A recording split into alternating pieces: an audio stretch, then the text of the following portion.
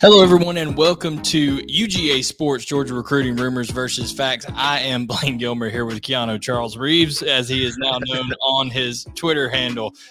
Trent has had an unbelievable experience with some Twitter hacking going on, and if you want some good comedy, you can just kind of head over to that account. But Trent, fill us in on what's the latest with your battle with Twitter right now. Yeah, I don't. You know, they wanted proof of. I guess the email behind the account, but of course the email has been changed by the hacker, so that email is not going to match up. So, still battling. Just continue to go to my Twitter and mark it as hacked or report it and mark it as hacked because Twitter's not seeming to want to do anything about it right now, and so we're going to continue to fight the battle. Absolutely, and we got another one joining us here, Mr. Jed May. So, Jed, say hello to Keanu. What's up, Keanu? Loved you in Speed, man. I didn't know I was in it, but good. Absolutely. So we are, here once again covering Georgia football recruiting live on the UGASports YouTube channel. If you don't already do so, do us a favor and subscribe to the channel today. We really appreciate that. The amount of subscribers that we've gathered and gained, guys, over the last 2-3 months has been unbelievable, and that's in large part just support and thank you to you guys. So as always, we'll be on here answering questions from the UGASports Vault members, as we always do. Scuffletown Dog right off the bat wanted to ask the question of who does Georgia finish with in the class of 2022. So I want to give a disclaimer and tell Scuffletown Dog that one's going to be saved for the end, my man. I know you always watch, so I know you were the first one to answer on the board topic today, but you're going to be the last one answered here on the show. Georgia's closing on John Wick pretty well. So. That's it. That's it. No doubt. And according to Trent's account, I mean, there's all kinds of crazy stuff going on in the world out there. But, we're really, really looking forward to this show, looking forward to Wednesday as Georgia does finish up the class of 2022 and maybe even a few surprises in there. We'll talk about that down the line here. But, Jed, you just, the reason you joined us a little bit late, you were talking with a priority class of 2023 prospect just now. Yeah, Raul Aguirre, man, that kid loves to talk, and I love talking to him. He's a good kid. He's a really, really good-looking linebacker in the class of 2023. He plays at Whitewater High School, and, he was telling me, spoiler alert for my story coming tomorrow, but he said while he was in Athens, Glenn Schumann had him and a couple other linebackers in a room saying, there was videos of Poy Walker playing different positions and Nakobe Dean lining up all over the place. He's like, you want to know why these guys are getting drafted? Is because scouts come to us and say, they ask if they could play all over the place. And Schumann likes that in Earl Aguirre. We saw him at the 5-star challenge or underclassmen challenge, whatever, last summer.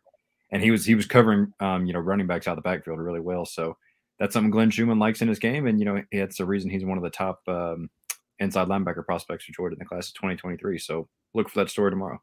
Absolutely. And another inside linebacker prospect in the class of 2023 that was there and kind of was probably in that meeting with Raul Aguirre and Glenn Schumann was Quay Rusaw from Montgomery, Alabama. And, he's another guy that, man, he can just go sideline to sideline in a hurry and really plays physical. Kirby Smart went out and saw him play basketball last week. So as Trent's got the Hawks in the background behind him over there, Kirby like to go see a little bit of round ball, see Quay Rusaw, and then also James Smith. I'm not sure if James Smith is playing basketball or not, but Trent, if James Smith is playing basketball, you talk about like the round mound or rebound. He's giving Charles Barkley a run for his money over there. That's a big 3 technique or nose guard in there, mixing it up in the post if he's playing for Carver. Yeah, that's about like Jalen Walker playing basketball. Jalen can get up and dunk though, so I'd be interested to see if he can get up just like Jalen does.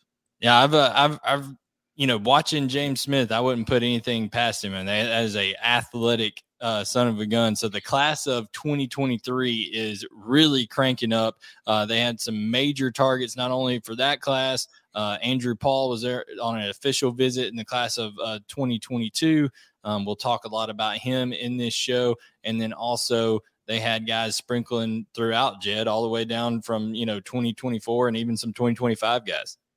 Yeah, and it's funny, last week I went and visited Noah Dixon at Troup County High School. One of the guys there was like, "Man, aren't these kids a little young to be being interviewed?" And I was like, "Not when the coaches are interviewing these or offering these kids and visiting them and having them on campus and stuff." And that's the nature of the game. I mean, Blaine, you've written at least I think 2 stories on Julian Lewis this year, who's not even in high school yet. Kid. Yeah, I mean, Justice Terry and Manchester, he went viral for looking like a Greek god, and that kid's a freshman or coming off his freshman season in high school. So that's the nature of the game now. And recruiting, like I said, the 2022 class will be officially wrapped up here soon. But long before now, the coaches have started turning their attention to 23 and 24, especially Georgia, who, I mean, we've mentioned on here before, they did a lot of their, heavy lifting and signing, during the early signing period. Absolutely. I'm trying to get my son some looks. He's a 4th grader.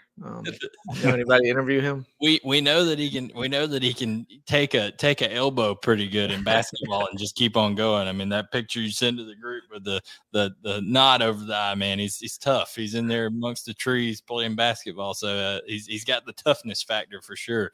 But Trent, anything before we kind of get going into questions and start talking about some of these guys? Anything that's just kind of been sticking out lately in recruiting? Anything that you've kind of been tracking here before we get going?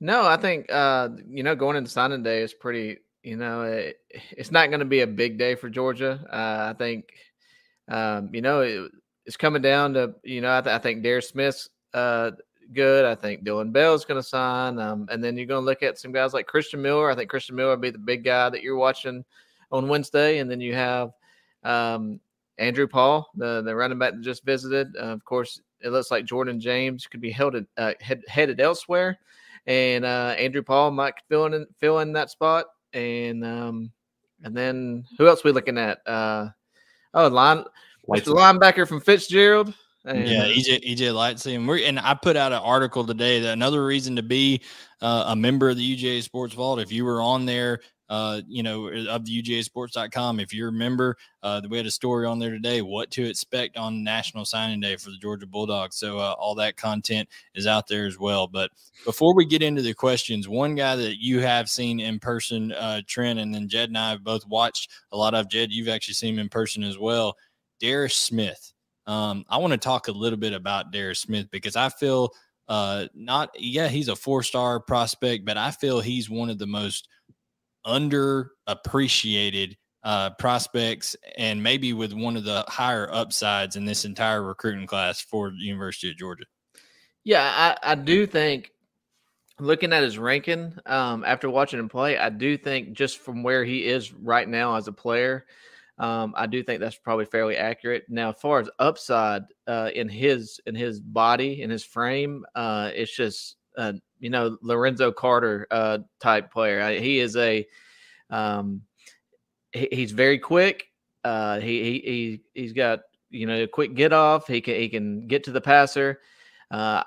He's built physically enough to go up against the run at that outside linebacker position.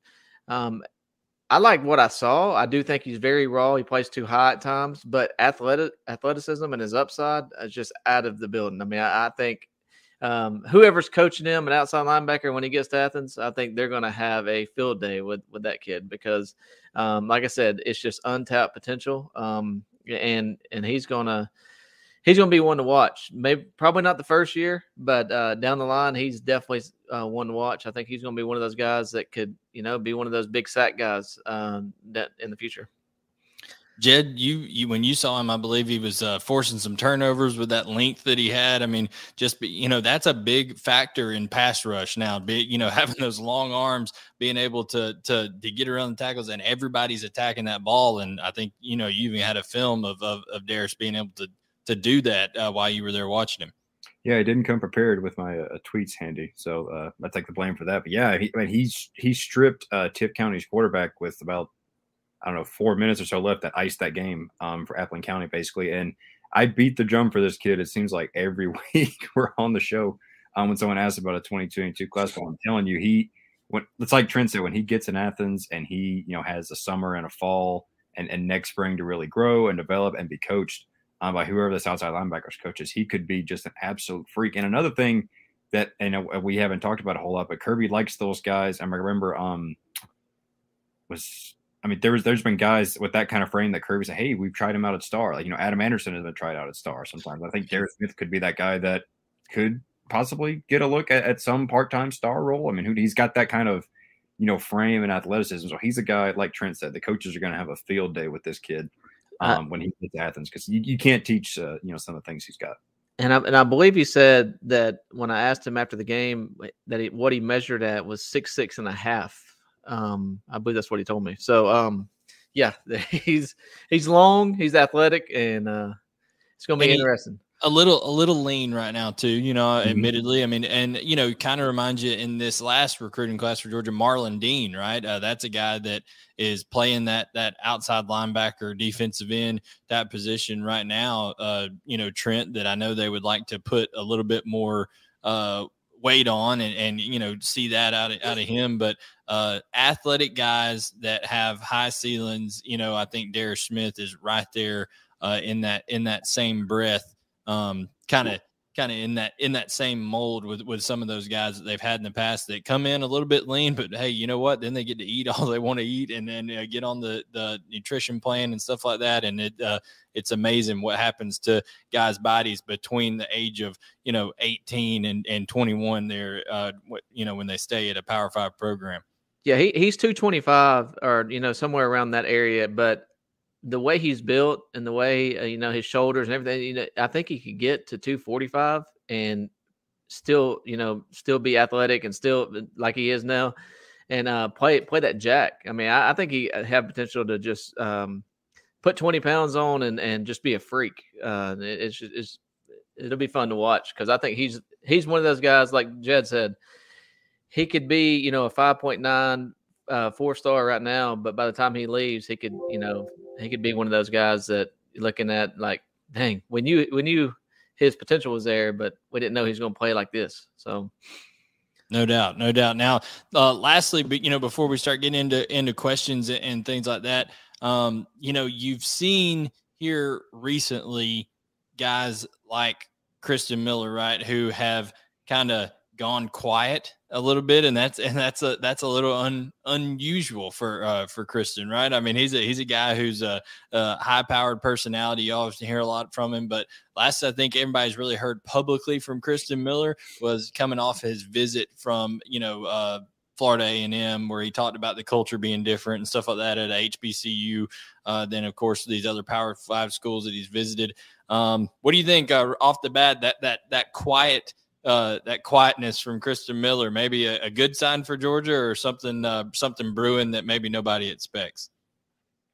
Me personally, I think it's I think he's trying to, I guess, he's announcing on signing day, all kids want their moment. And I think he's going to, allow himself, go quiet, not give anything away of what he's, I guess, planning on doing and come in and announce his decision on Wednesday. But I still like Georgia's chances as of today.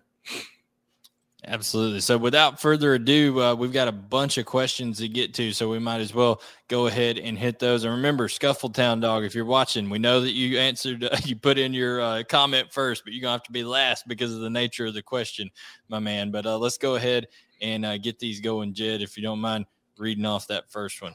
Yeah, John Adams, 88, Overton as an LT into 2022 class, UGA or Texas A&M? We can all kind of go round table here and say what we've heard. Admittedly, I had heard during the early signing period, I had two sources reach out to me and say, hey, Georgia may not be done yet. And this was the second day where there one more day remaining, I believe, in the early signing period. They said LT Overton could be reclassifying and this could be, going down rather quickly. So I put that out there. It was a reputable source. Checked around, said, hey, Georgia may not be done. There could be a surprise in the class. Even at that point, things kind of died off from then, Jed, and then now it seems like there's smoke picking back up around the situation. Yeah, we've been going this scenario has been going around Blaine, like you said, for at least a couple months now, and it came up again the other day. And I checked with a couple of my sources over at Milton, and they said basically, that's been the rumor, but we haven't heard that from LT. We haven't heard it. I think that my source says from his mother. So there's plenty of smoke out there. We'll see. Admittedly, I don't know exactly how all this, and y'all would know better than I would, how it would go down with signing on Wednesday and, how quickly you have to reclassify and all that kind of stuff. But at the moment, he's still in the 2023 class. What I've heard is it's nothing is imminent or anything. So we'll see. Trent, when it comes to reclassifying, I know the whole deal that went down with Tony Grimes. When he was coming out, it was down to kind of Georgia, North Carolina, stuff like that. But that happened real quickly. Like I'm talking about in a matter of, it seemed like 24 hours. It was just all of a sudden, boom, it was out. It could have been happening, and then it was there. How quickly? I mean, I don't know if we have a frame of reference on many other people who've done it, but this could happen very quickly if he does decide to pull the trigger, is what I'm guessing. Yeah, I'm guessing he has the credits to go ahead and do it. So, I mean, if he does indeed have the credits and everything's lined up and he's been cleared by the clearinghouse and all that stuff, then, this could happen overnight. But this is also a thing that that might not happen on Wednesday. So I think fans need to prepare themselves that this rumor or whatever it is, the smoke that's going around, it could go into the spring. This is not he doesn't have to sign Wednesday if he does reclassify. This could go into even May, June, and all the way up to the time where he could enroll at Georgia, and he could go up then. So I don't know when it's going to happen. I haven't heard if it's going to happen or when it's going to happen, but it's not a thing that has to happen Wednesday. Yeah, I mean, like I said, I think when Tony Grimes did his, it was like going into fall camp for North Carolina. It was in August almost. I mean, it was late, so that could happen very quickly if it does indeed and turn out to be the case. Now, it can be debated whether or not it should happen, or who would it benefit the most and things like that. I think the question behind it was Georgia or Texas A&M. I would personally say that Georgia would be a favorite if that were to occur. I just think being an in-state guy coming out early, things like that, I think Georgia would be a favorite over Texas A&M. But there's some strong persuasion, of course, going out in oil country these days. So who knows how all that could go down. John Adams 88 has a follow-up question. Is this the best recruiting staff ever assembled in 2022? No, he's not talking about UGASports. He's talking about the Georgia coaching staff. I'm a little biased on the UGASports deal right there, but no, Trent, when it comes to bringing Brian McClendon back in, you've got Muschamp doing his thing, Glenn Schumann with the track record that he's able to have built up during his time at Georgia. Trey Scott has really come into his own. Can you think of a better time, while you've been covering Georgia football recruiting, where there's been a top to bottom better recruiting staff? No, but it all starts with Kirby Smart, and as long as Kirby Smart's in town, I think you're going to have an elite recruiting staff, no matter who's on staff. But as far as this staff, with its ties to the state and with its ties to the Southeast, there probably hasn't been a overall staff because Hankton has his ties, but it was a lot of Louisiana, and that there's some ties. But I think as far as ties to the state and ties to even going down into Florida, I think this is probably the best staff they've had now from a recruiting standpoint. But a lot of that, we'll see, because with the NIL going on now. But just as far as overall recruiters, I would say Georgia's pretty wealthy on recruiters right now. No doubt. And I think like you made a good point. It is different in different areas, right? Like I think the Georgia's strength inside the state, and that's a good thing, because I think the high school strength across the board in the state of Georgia, I think there's more prospects coming out of Georgia now than ever before, but I don't think they're as, deadly right now in South Florida as maybe they were when James Coley was on staff, because James Coley just had been around there forever and had all those kind of connections and things like that. So it's a give and take in certain areas. I mean, Jed, but one thing that a lot of players, prospects are repeating to me, and kind of when I say what sticks out to you, they're saying, man, all these guys played at Georgia, and they have this like love for the University of Georgia because they were Georgia Bulldogs themselves. Are you getting a lot of that in your interviews as well? Yeah, I mean, you look at let's look at the defensive coaching staff. Kirby Smart, SEC safety. Jamil Adai, SEC safety. Or, excuse me, Will Muschamp, SEC safety. Those guys, there's so much experience all over the place. And you talk to these guys, hey, how much does that mean? It's like they know how to play the position. They know how to put you in the best positions to succeed. They know, the struggles of being a student athlete. So that matters a ton to these guys. And then you look at, just some of the, Dell McGee is now Mike Bobo is there. Who Bobo, yeah. He's not even, and the thing is, it goes so far down the staff. Tamarian Parker from Alabama has a really strong relationship with Robert Muschamp, way down on the list of analysts or whatever his official title is. So every person on this staff, whether you're quality control, defensive coordinator, whatever, they bring something to the table in recruiting, and that's, it's paying off with the great classes they brought in to Kirby Smart. To me, what's interesting is, you got the Mike Bobo now, and you're allowed to have 10 guys or however many guys out on the trail. I think it's 10. And so if there's ever a point where you have to pull somebody back, you saw Buster Faulkner out on the trail, and I guess this past January, because they were missing a coach. So you can always put Bobo out on the trail and make that staff even better from a recruiting standpoint when, you might be a coach down, which Georgia's still a coach down, a defensive coach down. So, they've built this for success. He's built it just like Saban does. He's got guys ready to go behind guys. And it's, it is working out. They've been in situations where they've been guys down, and other guys have stepped up and filled those voids, and Georgia hasn't missed a beat, and that's the way it's going to remain with Kirby at the top. And on that note, I did want to note, put out there that Scott Cochran is he's returning to this staff. Like that is going to happen, and he, even this past couple of weekends, him being back around the program and things like that, I've had 2 or 3 prospects tell me that the most, energetic and the guy that stood out the most to them during their visit was Scott Cochran. And, he's got those deep connections to a lot of those guys in the state of Alabama.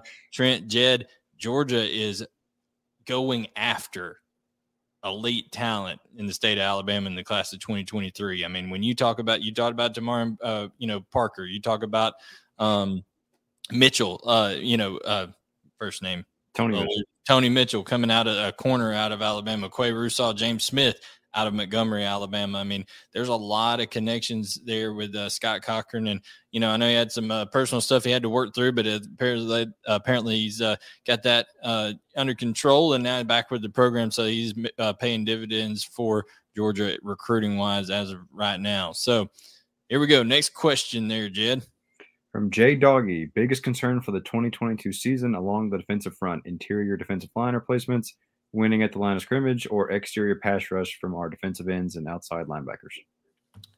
Well, I think that, exterior pass rush kind of got shored up a little bit there, Trent, when immediately when Nolan Smith and Robert Beal decided to come back. Robert Beal led the team in sacks, I believe, over there this year, 8.5 sacks. So, that's a big, I guess not addition, but a lack of attrition, right? When you got those two coming back. So I think it would be more along, how do those guys in the middle develop when you're talking about does Zion Logue take the next step, to be a more Devontae Wyatt type player at a 3 technique, things like that. Jalen Carter being a more, every rep type guy now when he comes in there, but that's just me.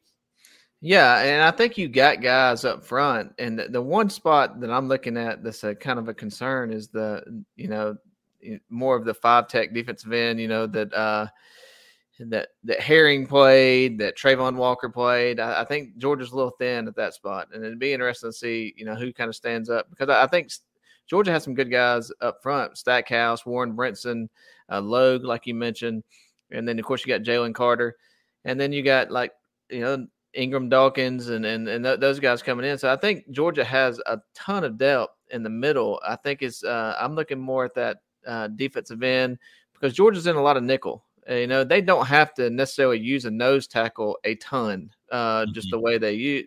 Jalen Carter will be at that spot a good amount, but especially when they're in nickel.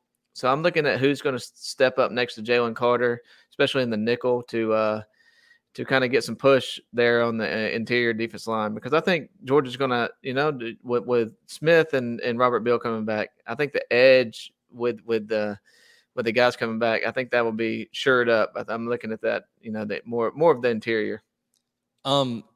Does anybody remember? I can't remember off the top of my head what Michael Williams weighed in at the All American. I think he was upwards of 258 pounds. I mean, I think he was close to that 260 range. He's a guy that, he's so versatile with his athleticism. Trent, could he end up filling that type of role, going on, playing some 5 and playing some outside edge as well? I do think so, but he's a guy that you really want rushing the passer. I'm not sure you want him on the interior, especially in the nickel. Well, I'm not saying interior, but I'm talking about like outside. If he's a 5 technique, he's more of a edge controller on the run. He's more of an edge, but there's a lot of times when Trayvon Walker slid in on the nickel and played the inside. I don't necessarily see that with Michael just yet. I think he would still be on the edge in the nickel, but he is a guy that can, I think, can play 5 tech and be very successful at it. I just don't see him sliding in on the nickel just yet. Absolutely. So here we go. We've got NCUGA. As of today, how many players are on scholarship? Jed, I think the last time I'd heard this number, they were around 91 was the number they were at, but there's been so much attrition going in and out. I don't think it matters if I'm correct at this point right now, because Trent, as long as you've got guys like Robert Beal and even Nolan Smith and Stetson Bennett and all these guys who have that COVID year under their belt, you can be over the number as long as there's still guys from that COVID year. So teams are going to be allowed to be over the number for another year or so, is my understanding. Yeah, I haven't really looked into the rules, but I think Georgia was somewhere around the 90 mark. And I think that'll get, it's going to get closer down to 85, but you're also looking at guys that are like Dan Jackson, still not on scholarship. I talked to his dad the other day, and he's hoping that he's on scholarship, next year, but that's without those guys. And then, how many does Georgia add on Wednesday? We'll take into account to that scholarship number as well. But Kirby's always going to make the numbers work, so that is not a big deal, But whether you think the numbers are going to work or not, we don't know. We don't know. Some people may come there and they've technically signed, but they're not actually on scholarship until maybe even a year afterwards. So those numbers, work out quite mysteriously. But like you said, Kirby Smart does have a way of massaging those numbers for sure, making sure that it works out for the University of Georgia. There's who knows? There's blue shirts involved in this kind of stuff. We'll see how it all ends up and shakes out, but Georgia still has some time, and I think there's going to be some more. Jed, I think there'll be some more attrition after the spring for sure. So it may be still yet another month or so, but Georgia's going to there's going to be some more guys leave the program. Definitely, and more guys will come in to replace those guys, and there's the +7 thing with guys. There's so many. It's like Trent said, there's so much fluidity with the COVID years and the transfers and all that kind of stuff going on now. Bottom line is, come September 3rd, Kirby Smart's gonna have the numbers figured out in one way or another. So it's going to keep track of and everything, but it's going to get worked out one way or another. And we all know the NCAA is pretty much toothless now anyway, so does it even really matter? So we'll get to that as well later on down the line. ZXBY 140. Who in this class is most likely to see immediate playing time help the team most in pass rush situations? In my opinion, I think Marvin Jones and Michael Williams both have a real chance to play early. Yeah, I think those two, and I think Bear Alexander has a chance to come in and play early. Just looking at, as far as what you're losing and guys that are there, I think Bear has a chance. But the first two you mentioned, Michael and Marvin, they definitely have a chance to come in just because of lack of depth at that position. You saw like Chaz Chambliss came in and had a lot of playing time this year as a freshman, just because it was. Yes, he had a good year. He's very good, but there's a lot of there was depth concerns at that outside linebacker position, and he came in and filled that void nicely. So I think you're going to see those two come in and contribute early. And Jed, I know you've seen, and not necessarily in the pass rush situations, but playing early. I know you've seen a lot of Malachi Starks, and Malachi Starks is as athletic as anybody, I believe, overall in the class, maybe other than Travis Hunter in the class of 2022. That young man is going to be hard to keep off the field, in my opinion. And and he's so versatile. And I'm interested to see whether and obviously all these guys cross train, so it really doesn't matter, but whether they try him out more at a star or at safety, when spring practice comes, because I think he has the ability to play both. It just could come down to a thing. It's kind of like you mentioned with Robert Beal and Nolan Smith. The safety is short up a little bit with Chris Smith saying he's coming back, so that might lead to him playing more star. But either way, he's a guy that he's so athletic, he's so skilled, that he's going to make a push for playing time in the secondary, especially maybe at star or at safety, either one, or maybe both. So, or definitely maybe even on special teams as well. Yeah, I agree. I think he's going to be a guy that really steps up. What we got, Jed? From Elko Dog, player comparison to Andrew Paul. So Andrew Paul, the running back from Dallas, Texas, Parish Episcopal School, finished with, the last 3 games of his high school career, over 1,100 yards and 16 touchdowns in 3 games in 6A, the highest classification in Texas. That's legendary type stuff right there. Really, I got to thinking about this.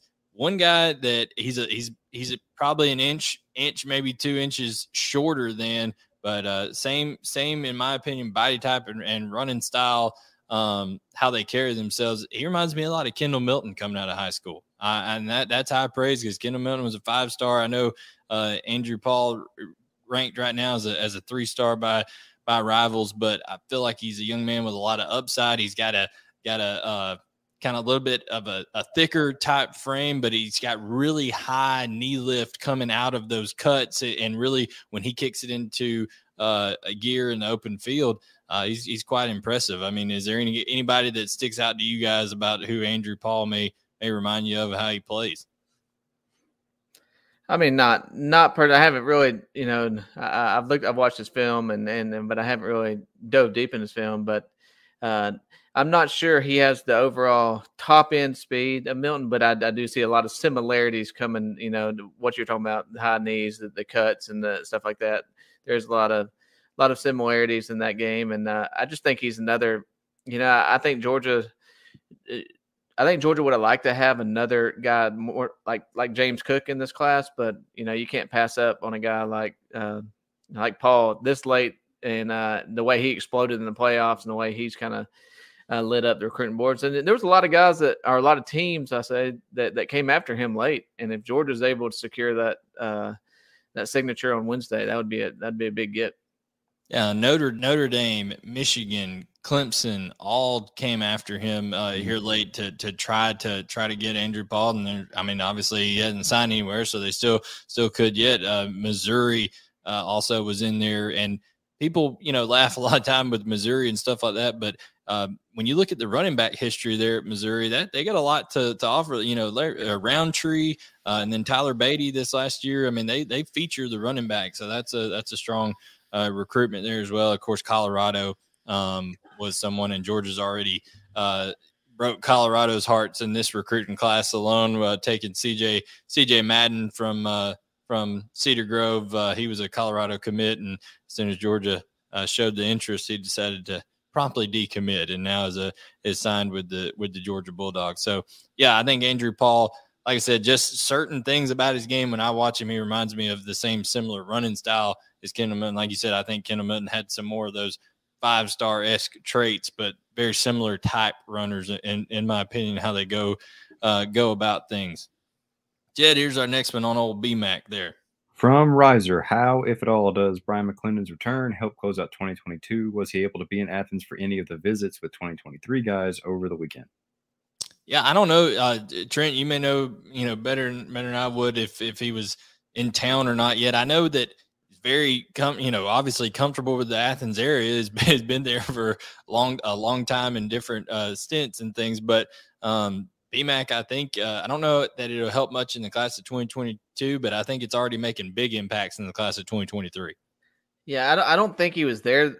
He was definitely wasn't there Saturday because I'm pretty sure that he landed a commitment for Miami on Saturday morning. So a lot of stuff changed quickly. His commitments to the last Yeah, so he landed a 23 wide receiver Saturday morning at Miami, and then he's a new wide receiver coach at Georgia on Sunday. So I don't think he was there over the weekend, but and I don't think he'll have a huge impact in this class. But I do think he a lot of those South Florida guys became familiar with him over the past month or so since he's been at Miami, and I do think he'll play a big impact, with the 23 class, but I don't see much in the 22 class. Yeah, I mean, Brandon Ennis already, Mm-hmm. the mind blow emoji, saying, wait, but Brian McClendon, BMAC went to Georgia, and that's the number one receiver in the country right there that Georgia's been, Dale McGee and Todd Hartley, those guys have been recruiting him since he was an 8th grader, when he was a teammate of Kenny McIntosh at University High School down there in Fort Lauderdale. Now he's at American Heritage. So, of course, McClendon had already kind of had inroads there. So, there's definitely some major developments. Miami has 2 commits in the 23 class, and they're both wide receivers. So they're about to be down to 0 commits. Andy Jean and Lamar Seymour. But yeah, those are both, and they're both from Miami. So McClendon was already doing work down there, and I see that. I don't see that changing now that he's at Georgia. Yeah, Jed, Raymond Cottrell was for sure excited about it when I spoke to him, and I know you'd seen some stuff from Santana Fleming and some other guys so far. Yeah, Santana Fleming. You said he's a real good coach and a real dude, is what he said. And Santana Fleming, also at American Heritage, Brandon Ennis, like you mentioned, KJ Bolden. Ben got some comments from him, and then another guy Georgia's offering a couple of weeks ago, Kyler Casper from out in Arizona, I believe. I spoke with him today, and I was like, "What do you think of the hire?" And he said, Brian McClendon recruited me at Oregon. That's the guy. That was his relationship there. So, there's guys all over the country that know Brian McClendon, that respect the job he's done at a receivers coach. And how often, Blaine and Trent, have we gotten questions on the show over the past 4 months? What's wrong with Georgia's receiver recruiting? How can Georgia's receivers recruiting pick up? Brian McClendon's a pretty good start when you bring in a guy with his reputation and knowledge and ties everywhere. So this 23 cycle, giving him a full year to work on these guys, it's going to be really interesting to see what Georgia's receiver class looks like in 23 compared to the past couple of years. And I wouldn't even put it. Past things to happen in terms of the transfer market between now and the start of the season, right? So that could help as well.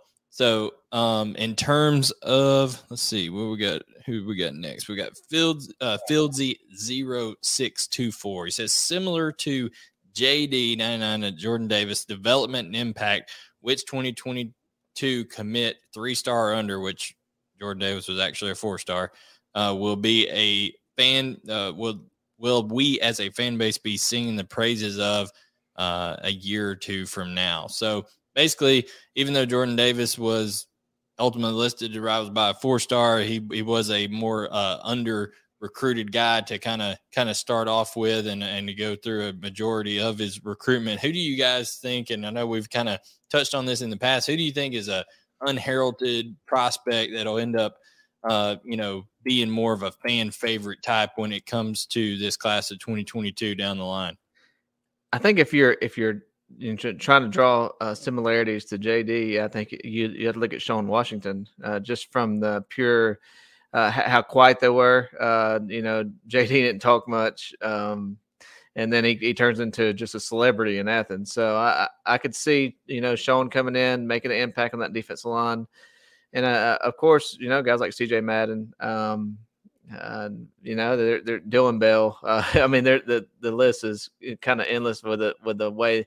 I guess you could list Gunnar Stockton in that category now since he dropped like a rocket in the rankings. So a rocket that lost its engine, right? I mean, he didn't quite drop the 3-star, but 5.8 4 stars. So yeah. Now, when you were speaking of Sean Washington, when you were talking about people, I was a little bit hesitant to, say it, but people that could play a head up 4 or a 5 technique in a nickel when it comes to a run, when they need a run stopper there and things like that.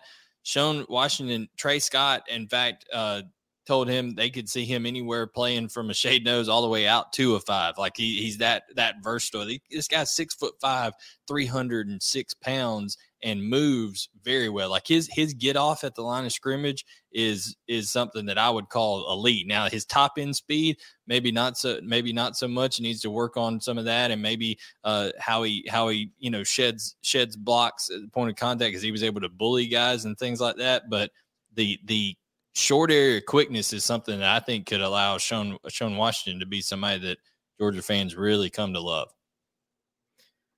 Yeah, I think another player is Cole Spear. I mean, just what he's done with Ladd McConkey and the way he's developed him into, I guess he would be a fan favorite. I mean, he was Georgia's second leading wide receiver behind Brock in receptions. Yeah, in receptions. So, he could come in and be one of those fan favorites as well. So, anybody that helps lead Georgia to the national championship is going to be a fan favorite. And except Stetson Bennett. Except Stetson Bennett. Yeah, he's a half hated.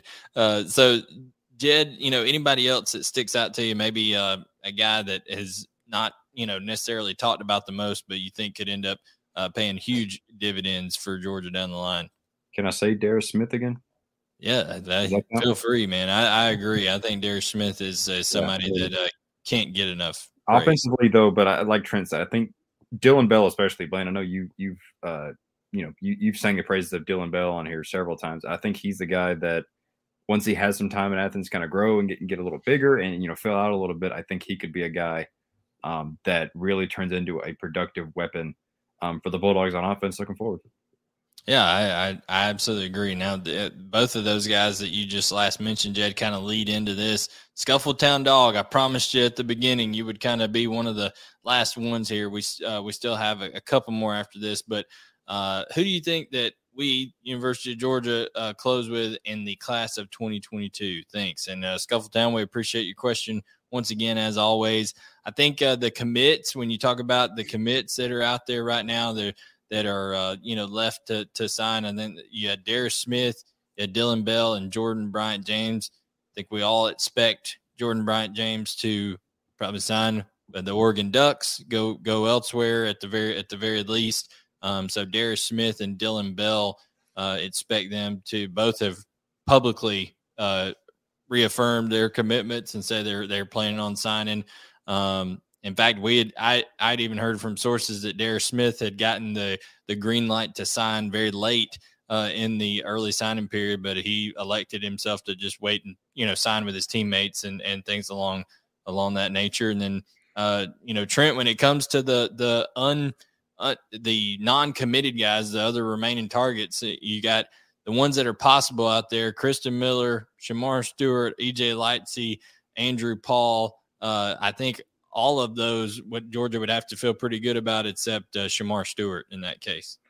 Yeah, I think they'll finish with, looking at today, I think they'll finish with Christian Miller, Lightsey, and Andrew Paul. I think those are the three.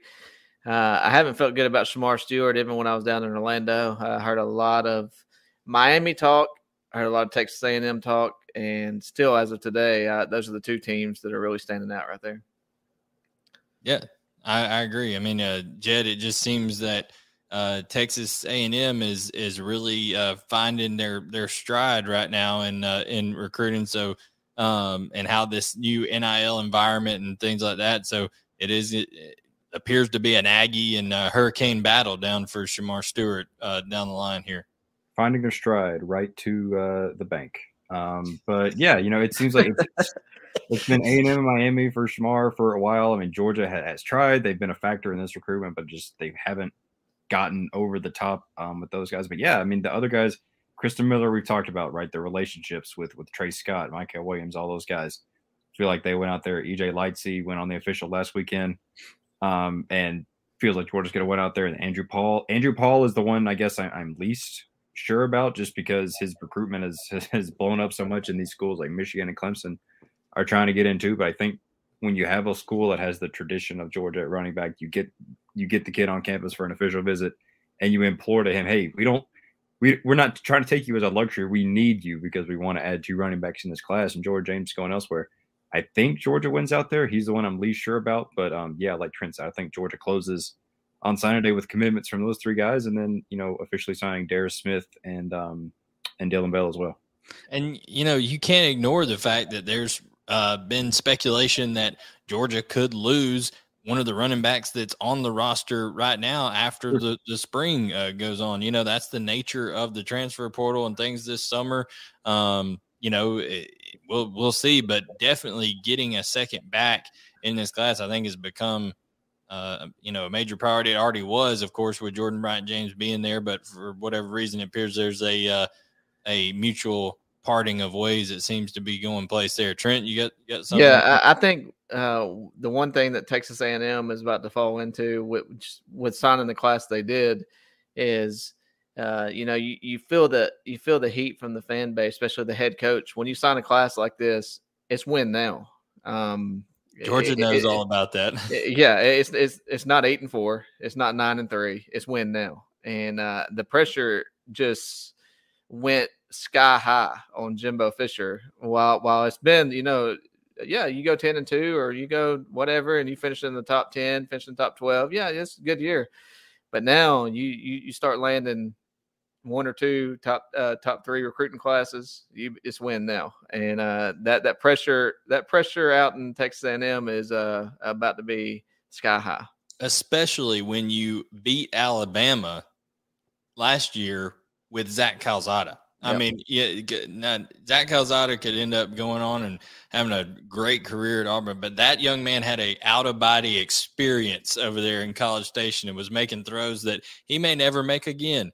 And when you get a quarterback like Max Johnson in there, who I think is a better quarterback than Zach Calzada, and then also you've got Connor Wigman coming in that class, you add a quarterback to a talented skill position haul that they're bringing in. When you're bringing in guys like an Evan Stewart and things like that, it gets the seat could get real hot in a hurry, like you said, Trent. Yep, it's going to be interesting. So DC Dog 93, the hiring of BMAC impacts the recruitment the recruitment of which players the most. Obviously, I think that's receivers that's going to have to be, I think Kirby Smart and company know that they need to change a little bit how they go about recruiting the receiver position. They've been dominant at tight end, dominant at running back in recruiting, over the years. So now, receiver could help out, but how much does this impact, this hiring impact Eric Gilbert? Jed, I don't know that necessarily Brian McClendon's any different than, Cortez Hankton would have been in terms of coaching Eric Gilbert. I think Eric Gilbert's issue is, as long as he's in the right state of mind and he's healthy and he's ready to go, he can be as dominant a player as he wants to be. Yeah, and none of us have heard anything, to suggest that Eric Gilbert's absence from the team last season was related to, dissatisfaction with the coaching staff or anything like that. I mean, maybe if you look at it from the angle of, Brian McClendon is obviously a Georgia guy through and through, like Kirby Smart, that could help Eric decide not to leave. I don't know. I mean, like you said, I don't know that it affects Eric too much, but having another guy that bleeds red and black on the staff certainly going to help. Isn't going to hurt, or I should say, with any of these guys that might be considering leaving or anything like that. Yeah, I think if Gilbert plays anywhere, especially next year, he's going to be at the University of Georgia. Mm-hmm. And if he's playing at the University of Georgia, I think he's a guy that fills in Jermaine Burton's spot across from A.D. Mitchell, and Georgia never misses a beat. He is, he's a dynamic pass catcher. Everybody's seen that, saw that at LSU. I don't know what this last year has done to him as far as weight wise. I don't know what it's done to him. Has it? Yeah, I don't know. There's a lot of uncertainties with Gilbert. I think you'll see in the spring, if Gilbert's able to go in the spring, I think you'll see more how he's going to be used. I could, depending on his weight, he could be playing wide receiver. He could be playing like a Brock Bowers position where he slid out in the slot. You don't know how he's going to be used, but I would love to see him used. You put him on the field with A.D. Mitchell and Brock Bowers, and it's just a matchup nightmare. Yeah, I'm right there along with you guys. If in fact Eric Gilbert is where he needs to be mentally, physically, my opinion is if he plays, he will be dominant in the fall because he's that big. There's a reason Georgia went after Eric Gilbert, right? Because he's one of the better high school prospects I've ever seen play. I mean, just a like freak's not even the word. How he was able to things he's able to do, and now you add that kind of route runner, the physicality that he can bring, things like that on the perimeter, just the sheer size alone. That matchup, it was the same thing almost. It's the closest thing Georgia could bring back to a George Pickens type body, in a short time span, Trent.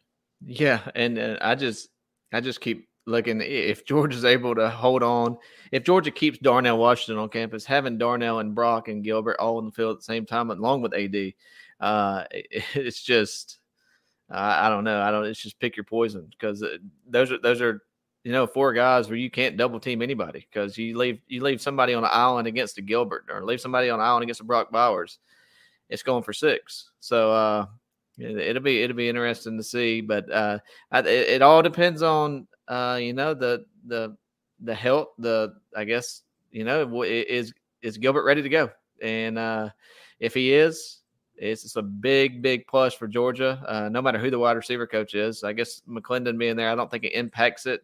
But if Gilbert's able to go, he's going to be on the field, and it'll be fun to watch. And the last thing I wanted to point out, even let's say, I guess worst case scenario for Georgia in the tight end group, let's say Darnell Washington does move on, elects to transfer to another school. Right now, indications are that he's going to stay at Georgia. But if that were to happen, it doesn't hurt to have a 6'5", 225-pound, crazy good route runner coming in Oscar Delp, who is very similar in how he plays the game to a Brock Bowers. I'm not saying he would have that kind of impact, but he's maybe not as lead of a blocker right away as Brock Bowers was able to help in the run game. But when it comes to being able to navigate through the secondary and being able to catch the ball, the great dexterity that he has, Oscar Delp is a guy who, at least catching the ball wise and route running, could be a guy who could play early as well.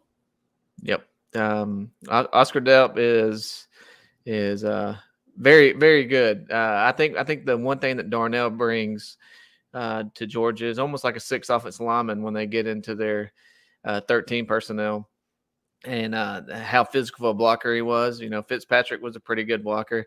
You lose if you was to lose those two guys, you got to fill the void, and you don't necessarily want Brock Bowers, down there blocking. You'd rather have him out catching balls. So somebody will have to fill in that spot, but it'll be good if Georgia can hold on to Darnell.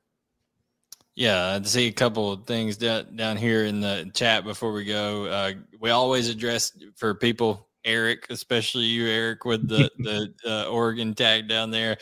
We always address our guys on the UGA Sports Vault. It's just what we do first here on the show. Loyalty to those guys and appreciation for what they do for UGA Sports. But we do hit some YouTube comments down here at the end. Greg Rosenberg asks, is Lightsey really a linebacker? His speed size seems more like a star. Every indication is that, his high school coach told us that Glenn Schumann wants him as an inside linebacker. And I would have said the same thing about Roquan Smith coming out of high school. I mean, he similar type body, but was probably coming in at 205, 210, and you develop them guys into playing inside, but he's also a guy that you could probably put in at star, especially against physical run teams, and him have success there. But he would.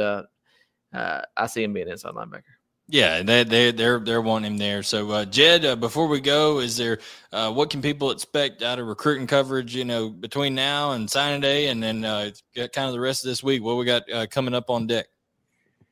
Yeah, well, we've got Raul Aguirre's story coming tomorrow. That's why I was late to the show tonight. We're still gathering reactions from guys that are in town this weekend, and then our big signing day. I wouldn't call it a bonanza, maybe like a fiesta, maybe instead of a bonanza. With we just have a few of them.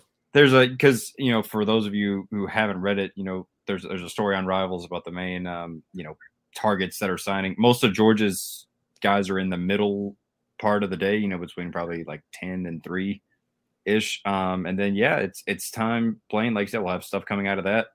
And then, the 23 cheat sheet and leaderboard and really starting to turn the page of that 23 class, coming up after that. No doubt. I've got an interview with RJ Johnson out of Eagles Landing Christian Academy that was there this past weekend. He's a 2023 defensive back. Georgia Kirby Smart went down and watched him play basketball, so I'll have an interview with him coming up later this week. And like I said, signing day coverage and all that kind of stuff. So for Keanu Charles Reeves, a.k.a. Trent Smallwood, and Jed May, I am Blaine Gilmer, and this has been another edition of UGA Sports Georgia Recruiting Rumors versus Fact. Make sure to subscribe to the channel, give us a like, and turn on notifications if you haven't already, and we'll catch you next Monday on another edition of Rumors versus Facts.